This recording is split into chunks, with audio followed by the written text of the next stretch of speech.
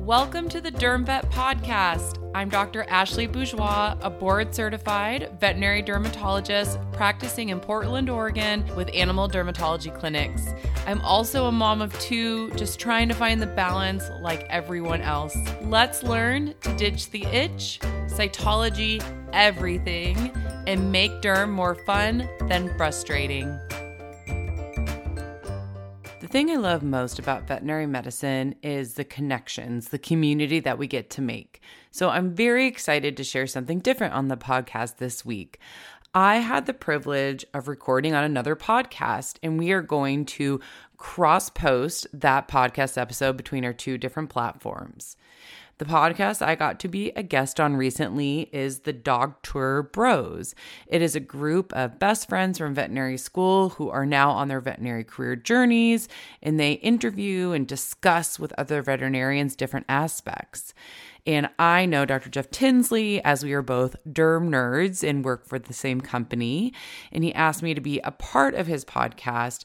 And I was really excited to share my particular journey of being a parent in the veterinary field.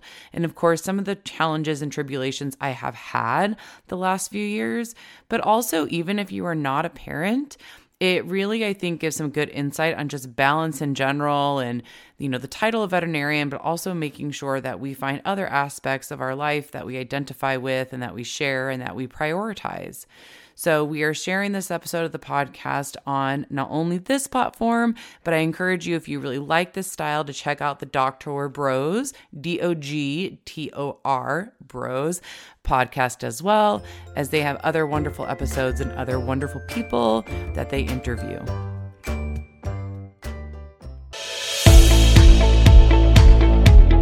Welcome to the Dogtor Bros, where we have an honest discussion around vet life in and out of the clinic. My name is Jeff Tinsley. I'm your dog of the day and your guide through this episode. I'm a dermatology associate veterinarian living in Louisville, Kentucky. I'm here with my closest friends from vet school. Hi, I'm Brandon. I'm a small animal medicine resident at Iowa State University. Hey, and this is Adam. I'm a relief veterinarian in Louisville, Kentucky. And we are so pumped to have the Derm Vet with us today. So welcome to the Derm Vet Dr. Brothers crossover. Hi, Dr. Ashley Bourgeois. How are you? I'm so good. Thank you so much for having me. I'm excited. We're so pumped to have you. So Dr. Ashley Bourgeois is a board-certified veterinary dermatologist. She's passionate about providing practical knowledge to general practitioners to help itchy pets. She became a diplomat of the American College of Veterinary Dermatology in 2014. She has a strong interest in autoimmune skin diseases, allergies, cytology, and otology. She and her husband stay busy with their daughter, son, and rescue pit bull boxer mix. Dr. Ashley Bourgeois is passionate about educating veterinarians in dermatology and work-life integration through her podcast, lecturing, and social media presence at the Derm Vet, which you can all check out on Instagram, Facebook as well. Yes. Perfect. So we're going to start off today with a little game, and then we'll go into a little bit about our main topic. So nobody knows what this game is. I literally was chatting before recording, telling everybody here how I made this up on the way. So we'll see how it goes. But I have affectionately named this Pick Your Poison. Oh, no. So I have 1, 2. It's not all bad.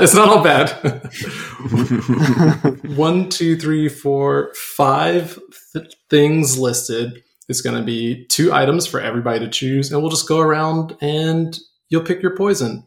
Veterinary style edition, so you just pick the one that you would do. All right. Everybody ready? Yes. Yes. All right. Pick your poison number 1. Aggressive dog appointment or aggressive cat appointment? Aggressive dog, hands down. That is easy.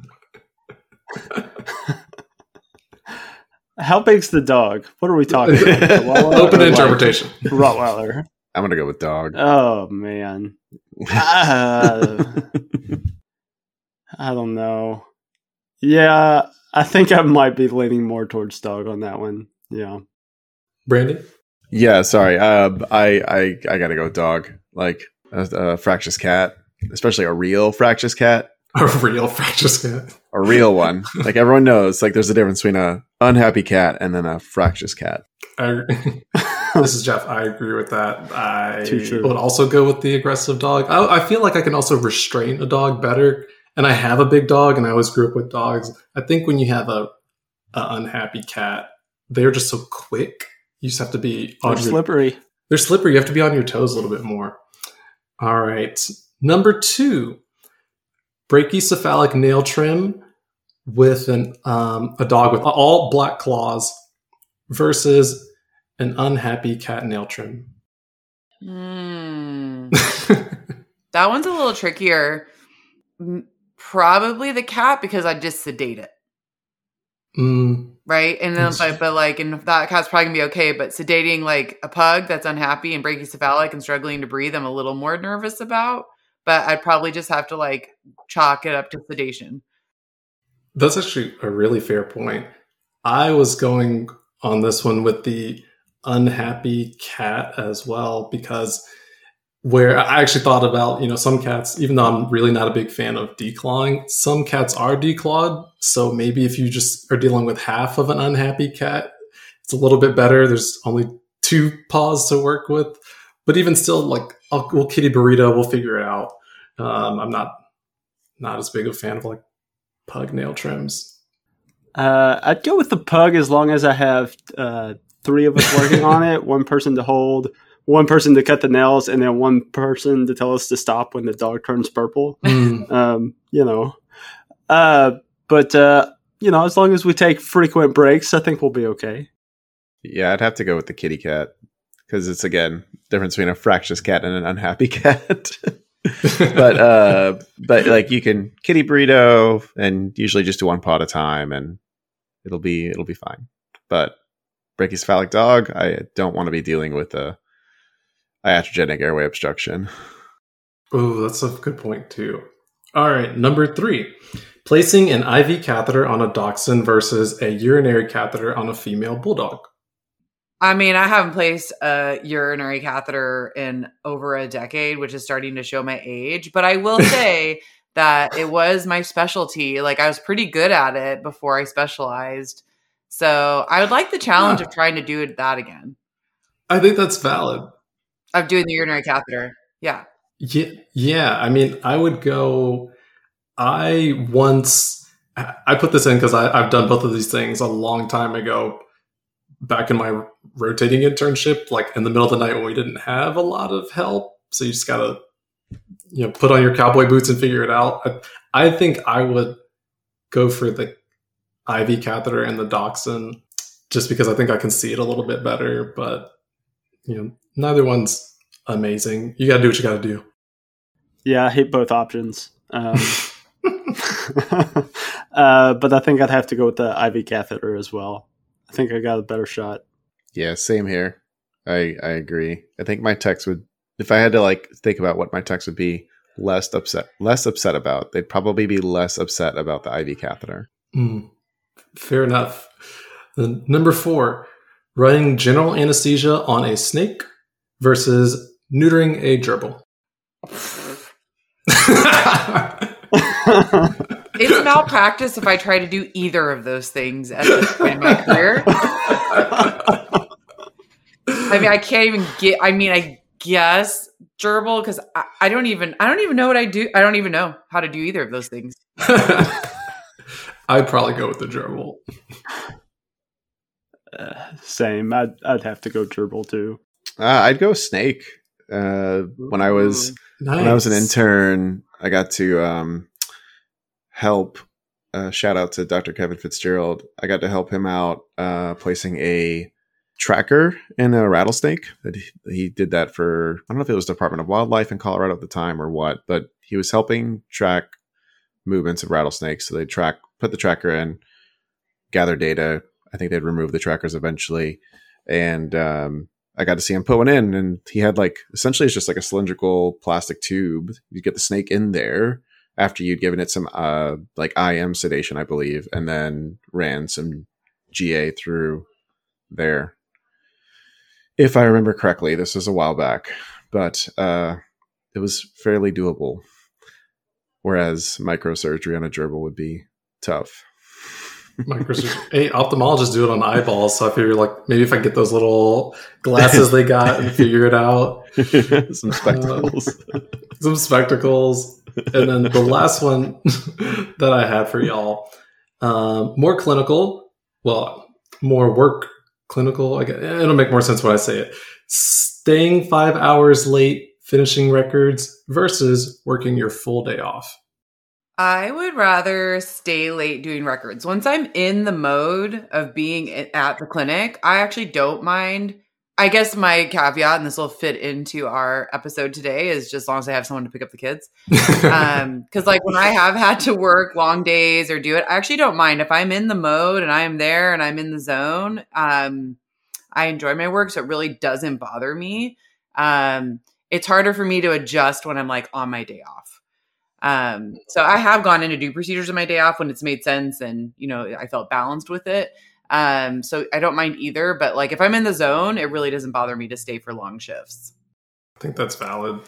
My answer was more of, I just want to go home and regroup and I will come back tomorrow. And that's unfortunate, but I'll come back on my day off if I have to, but don't make me stay. And I've stayed long hours before, but if I can avoid that part of my career again, preferred. Yeah, I think I'm that way too. I'd rather than staying late 5 hours, I think I'd rather come in on my day off. I don't know. Yeah, I agree with that.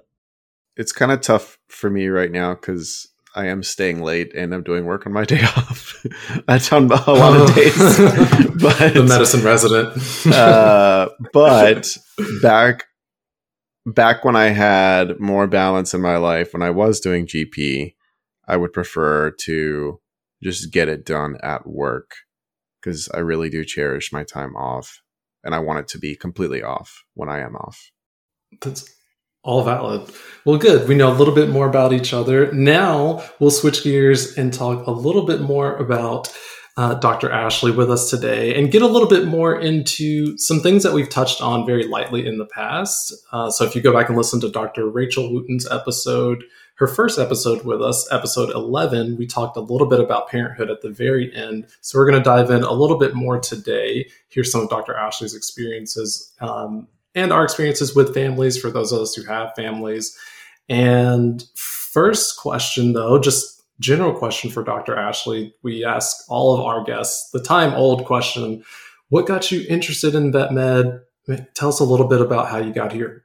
Sure. So I was kind of that stereotypical child that I remember vividly in fourth grade. Half of fourth grade, I wanted to be an astronaut because space camp sounded super cool. And then the other half, I wanted to be an archaeologist because dinosaurs seemed super cool.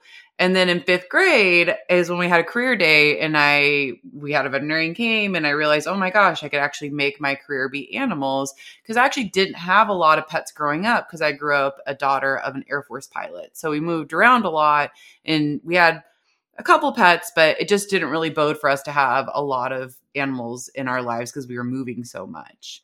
So pretty much once I realized I could make that my career, I never turned back. I've just been that very classic veterinary type person that just really, really relates to animals. Even to this day, like I can be calmed down just by like snuggling my dog or walking my dog outside. It's just inherently in me. So once I kind of set my eyesight on that, then I pretty much went full force ahead. And it still didn't have a lot of pets when I was going through high school and all that. But as soon as I got into vet school, then I, of course, got a dog like 2 months into vet school. And I've always had a dog ever since. I mean, that's fantastic. I think we all have fairly similar started really young stories. Not as much as the knee-jerk career shift, which is normal and natural. So I think it's really interesting that you had those other less common interests that other vets have. And tell us now a little bit about your experience as a veterinary parent.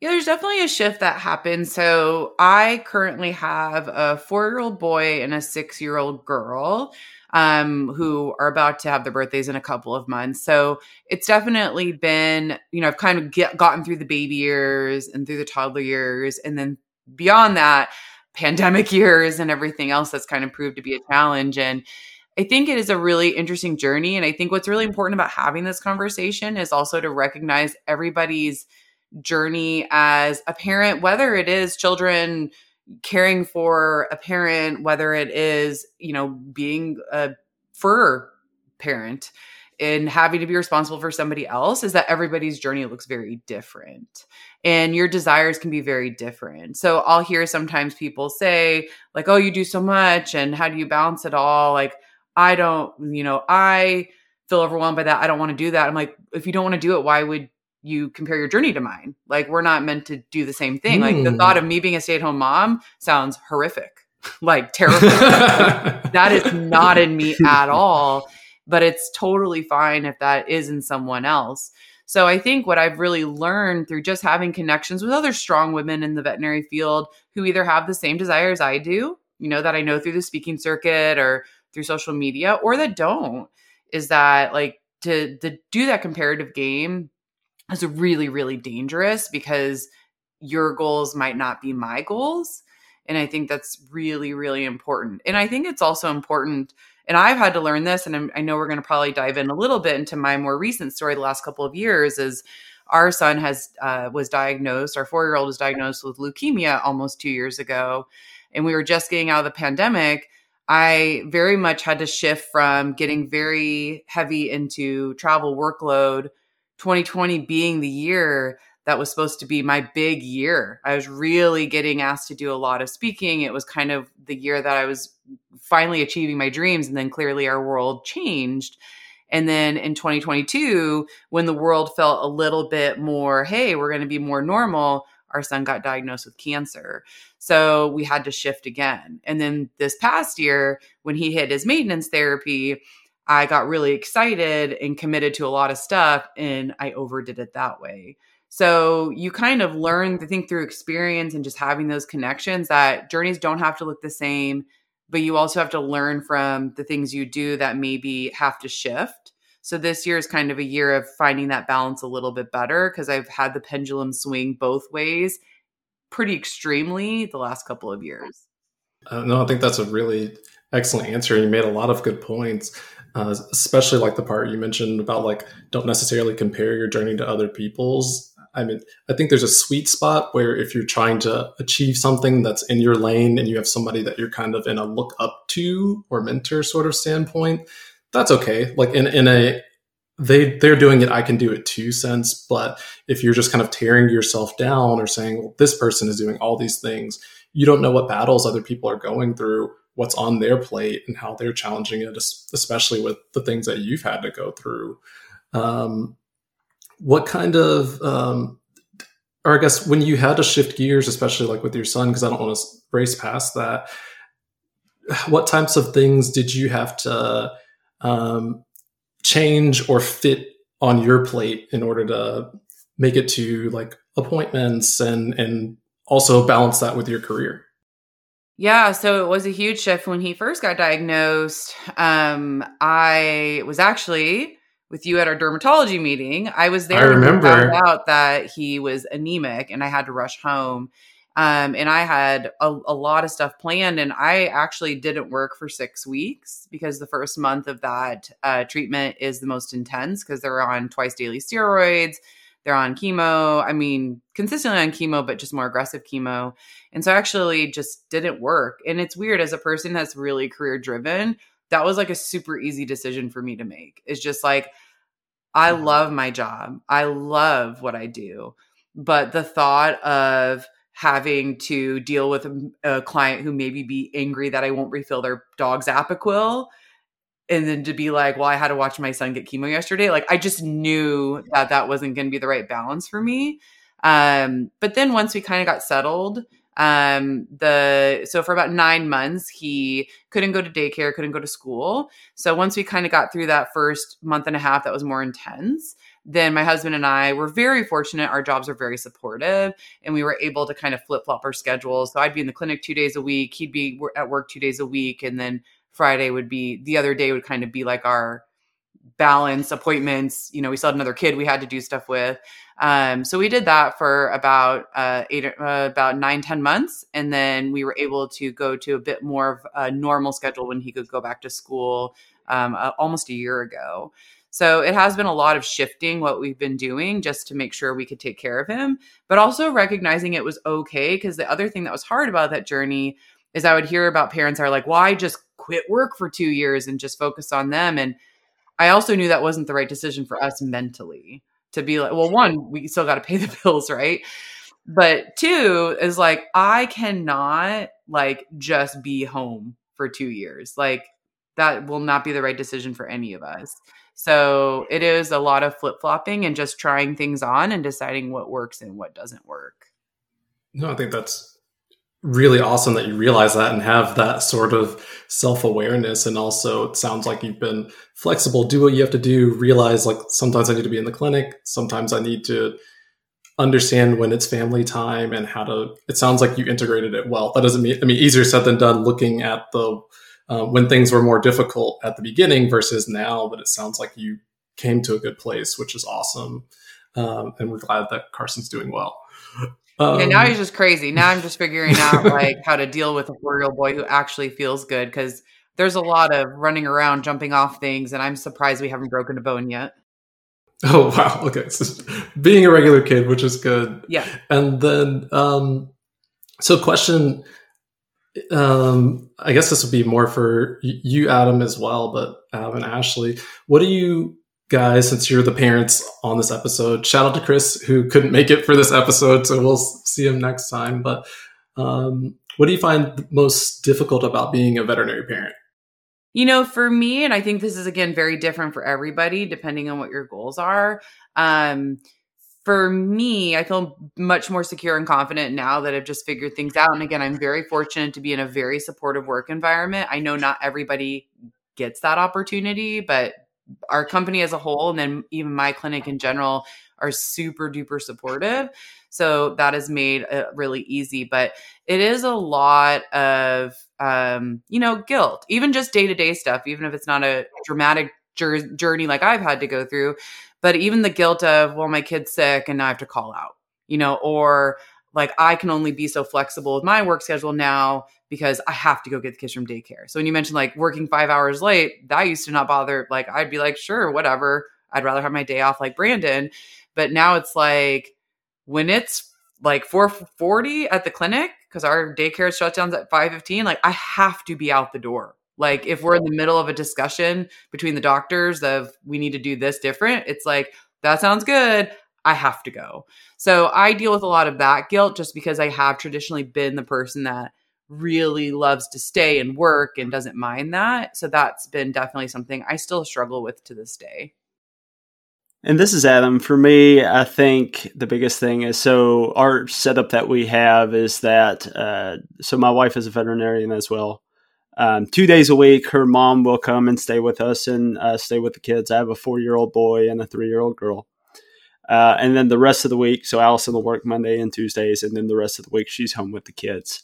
So because of that, I'm typically working more, longer hours, longer days, more days, typically 5-6 days a week is what I'm typically averaging. So I think the biggest hardship that comes with that is knowing that, that's a big burden on Allison. Being home with the kids that much, it's a big burden on the kids as well, not having me around quite as much.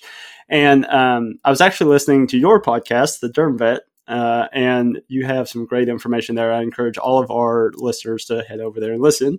But I stumbled across one episode that was talking about parenting. And one thing that you mentioned on there that I thought was great was how you call it more of a work-life integration as opposed to a work-life balance, because these are both things that we cherish and both things that we enjoy. And so, finding that integration between the two. And I think that's probably the hardest and most difficult challenge that comes with being a veterinary parent. is being able to continue to serve your clients and serve your pets, but also being there for your family as well. Yeah, and a lot of that came back down from the fact that, and again, I don't get too caught up in like semantics of like, oh, how could you call it balance? But why I've struggled with calling it that is just that that's kind of implying it's, 50-50 or that you're balancing it all out. I think it's really like none of us have it perfectly balanced and we all have different desires. And sometimes it shifts one way more than the other. And even if you don't have kids, it could just be like you want to go visit your family. You want to go see your friends. There's just lots of ways in our industry in particular that, we have to realize we're all different, but we're just doing our best to integrate life with work. And that can look different for everybody. Yeah, I think that's extremely, extremely valid. And I kind of wanted to ask a question, which really any of us could answer because we all deal with families in the clinic, but kind of looking at it from maybe a client perspective. How do you interact when you get a family that comes to see you in the clinic? Like when there's a couple of kids running around the exam room, how do each of you manage that? I think it depends. I mean, obviously I have a lot of empathy because I have been the mom with the kid losing their mind at an appointment. And it's really easy for people to say, well, why do they bring their kids? And it's like, sometimes you don't have that option. Like you don't have anywhere else to put them. We do not live by our family where we are. So it's like, if their daycare's closed, like we have a child, we're having kids, like that's just going to be what it is. So, I really just try to interact with them, and because it's really frustrating as a parent to already feel that stress when your kids are losing their mind and you're trying to deal with the doctor. And then plus you feel like the doctor's getting frustrated. So I've done all sorts of things. I've been in clinic, actually my primary vet for my own dog, because Lord knows once we get past the skin and the ears, I'm helpless. So my dog has a vet and she had a coloring book and colored pencils for my daughter. And I was like, that is genius. That is like $5. You just have it sitting there for when you have kids coming. And it was so helpful. And it was all like dogs and animal based. I have taken exam room gloves and it's amazing. Just look in your exam room. The things kids think are like the coolest thing ever. Exam room gloves, big hit with kids. You can have them try to blow it up. The parents can blow it up for them, or they just play with it. I've taken Q-tips and had kids like drum on the bench. I've taken tongue, depressors and had them play with it. So it's pretty amazing. Like the things that are really boring, kids always find exciting. So I just start pulling things out of our exam room drawers and just seeing if I can entertain them. Yeah, I think that's a great answer. And I was hoping we would, slip into this question being, tip wise and things that are useful too for if you have clients out there. But my tiny 2 cents is being proactive, just like you said, like we have extra stickers and crayons and things that kids can color on in our lobby and you can bring them into the rooms. So just being kind and empathetic and knowing that sometimes a kid needs to be a kid and giving the clients that you're working with the option, like obviously if they need a second and they're the loudest one in the rooms, I just kind of take a second and I'm just like, no worries, just take a step back, let them do their thing, let the owner or the client, the parent of the child, not the owner, do whatever they need to do, and then offer them a coloring book if you can, directly talk to them if they seem responsive to it. Sometimes kids are just shy and then they're just like, oh, okay. They don't necessarily want to interact, and that's okay. But also some of them are really pumped to be there, and you might accidentally inspire one to be another veterinarian. What about you, Brandon and Adam? Yeah, a lot of the things you hit on were what I was going to say too, having resources there, coloring books, stickers, that sort of thing, to kind of help the kids kind of express themselves more in the exam room while they're there. Because I know can be a boring environment for them, trapped in a little room like that. So giving them ways to kind of express themselves and do something that they want to do. Like you said, some of the kids are shy. They don't want to interact. But then other kids, and this is mainly when they get a little older, I've had several that take an interest in what I'm telling their parents. and are asking the children are asking me follow-up questions, good follow-up questions. And so I love it when they get engaged, because I love talking to them about the stuff too, because you can see, if they're asking questions, they're into it. They want to know about it. So even letting them listen to the heart, letting them look in the ears, little things like that to kind of help get them involved too. I've had kids respond really well to that.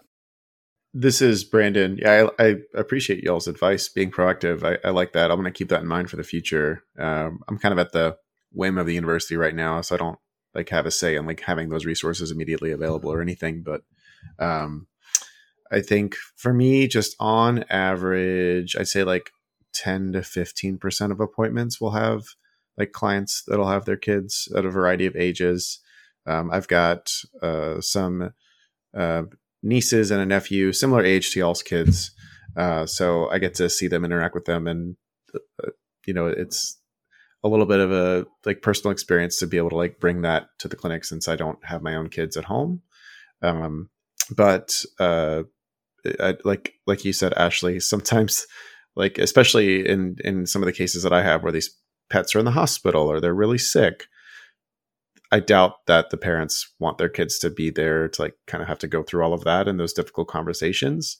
So I respect that they're just doing what they need to do to take care of themselves and their families during the whole time of dealing with their pets being so sick. So even if a kid is having a tantrum or something else, it's just their kids. They're gonna do what they do. And I respect whatever boundaries the parents have, just trying to get the conversation going and getting their pet taken care of. But I'll keep that in mind for the future with I love the coloring book and the color pencils idea. That's great. They're pretty cheap. I feel like the ones we have are similar to when you go to Olive Garden and you have that little 4-pack or whatever. It works for the younger kids. They don't need a lot. You can even do temporary tattoos with parent permission is always fun as well. Looking as we kind of get towards the end of things, I also wanted to ask, again, more of as a young professional veterinarian. So again, question to Adam and Ashley, how do you feel when young veterinarians look up to you as a veterinary parent and ask for advice? What do you tell them? I mean, what I really, really try to emphasize to people who reach out about wanting kids in the future or wanting a family or what that looks like and balancing with it, first of all, is just, I can tell you my experience, but that's not everyone's experience, because I truly think we all have different goals. There's different parenting styles. There's different desires in life. Again, I've had friends who've left their careers because they yearn to be a stay-at-home mom. And I'm like, that's amazing. That is not my journey and that is not my yearning. And that's okay. Because again, I think people think there's a judgment there. Oh, well, they decided not to work. I'm like, well, that's what they really want to do. And they're able to do that. That's okay. But that doesn't mean I have to feel bad that I know that's not what would make me happy. But the big thing I always tell them is just I'm really big into, we all have a lot of titles and it's okay if our titles change. Meaning if you have a young child and you are able to and want to go down to part-time and that makes sense for you, that doesn't mean you have to be part-time forever. I think people are really concerned that if they make a certain declaration, right? I'm a part-time veterinarian, I am this, I leave for industry, I do this, that has to be who you are forever. And I'm a big believer in that our paths can change. So it may make sense for a period of time, whatever you're dealt with. If you're dealt with a weird card, like we were dealt with our son, that I identify with my work. And for a month and a half, I didn't work. And that is something that most people would be surprised by, but it was a very easy decision for me. So you just allow yourself to change and know that just because you do one path, you take one job, you move one place, doesn't mean in 3 years, 5 years, 7 years, if life changes, that you couldn't adjust. So you don't have to feel stuck, because I think that intimidates a lot of people in parenthood. I am a stay-at-home mom. I am a part-time dad. I am this. And it's you may completely change your journey depending on what you need.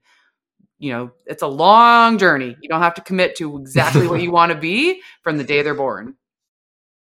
I think that's a great point, and I think you hit the nail on the head with that. Yeah, I would say as far as my advice goes for new aspiring parents within the veterinary field, it's, do what's going to work best for you, for the kids, for your spouse. Find the system that works for your family and implement that. And like Ashley said, that may only be short term. That doesn't have to be forever.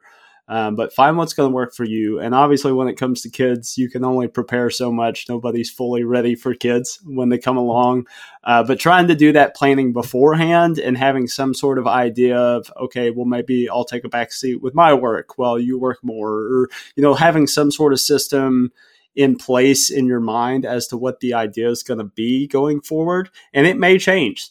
We never know what the future holds, but at least having some sort of outline prepared for when the kids come, what's going to work best for you and your family. Yeah, this is Jeff again, and I really appreciate the points that you made, Adam, and some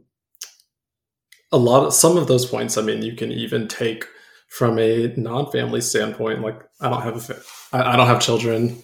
Brandon, doesn't have children either, but I think it's important to remember, like, get out of your own box and don't shove yourself into this identity that you've told yourself that you have to do. And then, if you need to expand, have a little grace on yourself and get outside of it. But those are all really good points and great advice. The last question I had for everybody as we get towards the end here is, what is one thing each of you is leaving behind in 2023 as we get into the new year? My big one is not feeling like I always have to have my phone on me.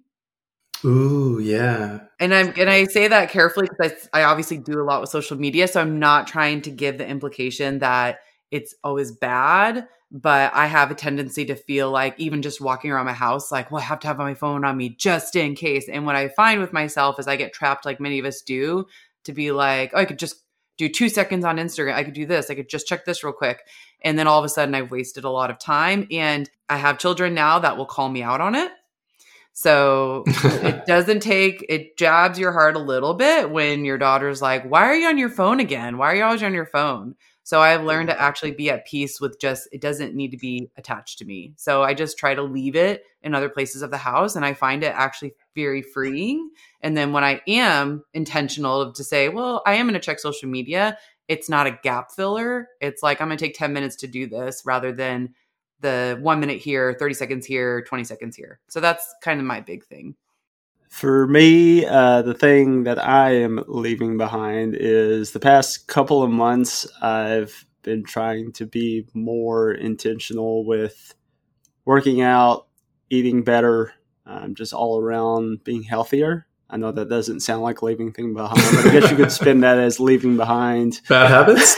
Leaving behind, mainly, I guess, like candy, junk food, that sort of thing. Tried to make that transition to being more intentional with my dieting and then also my exercise. So leaving behind the sugar, I guess. Brandon? Yeah, this is Brandon again. I think for me, this took another podcast that I listened to kind of get to this point. But for me, it's like excuses. I can always think of a reason to I'm going to have my coffee first and I'll just review this only a little bit today or something else. And with residency, it's, you guys know, it's a lot of time and effort, and it's easy to be like, I've done a lot, I need a break. I'm getting towards the finish line. If I can avoid it, I want to take this test once and be done. So, yeah, no more excuses. Just, I got to buckle down and get things done, and, just do it. Just get it done. I like it. Yeah, that's excellent. I think mine would be something that affects a lot of veterinarians, which is, I'm going to go ahead and leave behind imposter syndrome. So the more I get into my career, the more I feel more confident in my medicine. And every now and then I still get somebody who challenges that or is negative towards maybe something that they just don't feel like I'm doing correct, or maybe they just don't know a lot about my medicine or what I'm doing. And just being more confident in the exam room, just being like, this is what I know to the best of my knowledge with my experience. And I've done a lot of research, and I also don't mind being wrong. But just leaving behind that feeling of, am I adequate enough? Am I good enough? Because I feel like I am. And so I'm kind of like stepping into a new era, a new age of that. And just being more confident with my medicine, what I'm doing. That's like such a good sign of maturity. It really is. I will tell you, like, as a person who has been like, I'm aging myself, but has almost been boarded 10 years. You said 2014, and I was like, oh no, I'm hitting 10 years this year since I've taken boards. That makes me feel old. But I still feel imposter syndrome sometimes, but I spin that to be like, you just really care. And I know imposter syndrome is bad, but like, if I ever get to the point where I'm always like, I don't feel challenged to think truly, did I do right on that case? Or maybe I need to reconsider or learn something new. Then you're just one of those veterinarians that's like, right? Like, I'm always right and I'm never going to learn anything new. Right. Imposter syndrome, you definitely don't want to deal with for our mental health sake. But to me, when people have that, I just inherently, you care. Like, you really care to do the best you can. And I think that's a good way to spin it. But it's also good to be balanced with that. Yeah, no, I really appreciate that, because I think there's also a really good point to make, which is I am still learning all the time. That's one thing I really love about our career in vet med, is every time I go to a conference, I'm picking up new nuggets, and I don't always make every single little thing I do in the clinic is not always right all the time. I have bad days. I have days when I meant to prescribe this antibiotic. Hey, can you call that owner back and put this on board? Or, I meant to do X, Y, Z. It happens. And I try to give myself some grace, be human. That's what, keeps me in it for the long haul. So thank you so much, Dr. Bourgeois, for being with us today. Can you tell everybody where they can find you on social media? Yes, I am a simple-minded person, and I kept everything very simple. Everything's under the Derm vet, because that's what I am, the Derm vet. I'm not just the Derm vet, but I'm a Derm vet, I should say. But yes, I have Instagram and Facebook under the Derm vet, and then my podcast, which I know we're going to be able to share on both platforms, just to hopefully really show two great podcasts opening up some eyes into veterinary medicine, is the Derm Vet podcast. And hopefully look forward to seeing people at future conferences, and always striving to be better, but also give ourselves grace, like you said. Yes, I love that. And obviously, if you haven't heard it enough today, please go and check out the Derm Vet podcast. I really, really enjoy it. I'm on there for a couple of episodes. I'm on there twice. And so I never imagined I'd have my own podcast and that you'd be here. Thank you so much for coming. Of course. If you're still with us, thank you so much for listening to the Dogtor Bros. If you enjoyed it, please leave us a 5-star review on Apple Podcasts or wherever you listen to your pods. We will love you forever. It would also help us out if you could share this episode with others who may be interested in today's topic. And you can tell us what you want to hear. You can drop suggestions in the comments or shoot us an email at thedoctorbros@gmail.com or DM us at the Dogtor Bros on Instagram, spelled THEDOGTOR Bros, BROS. You can also reach me on Instagram at DermDrJeff, DermDogtorJeff. This is Brandon. You can also reach me on Instagram at DogtorMasonIM. And this is Adam. You can reach me on Instagram at DrAdamDVM. That's DrAdamDVM.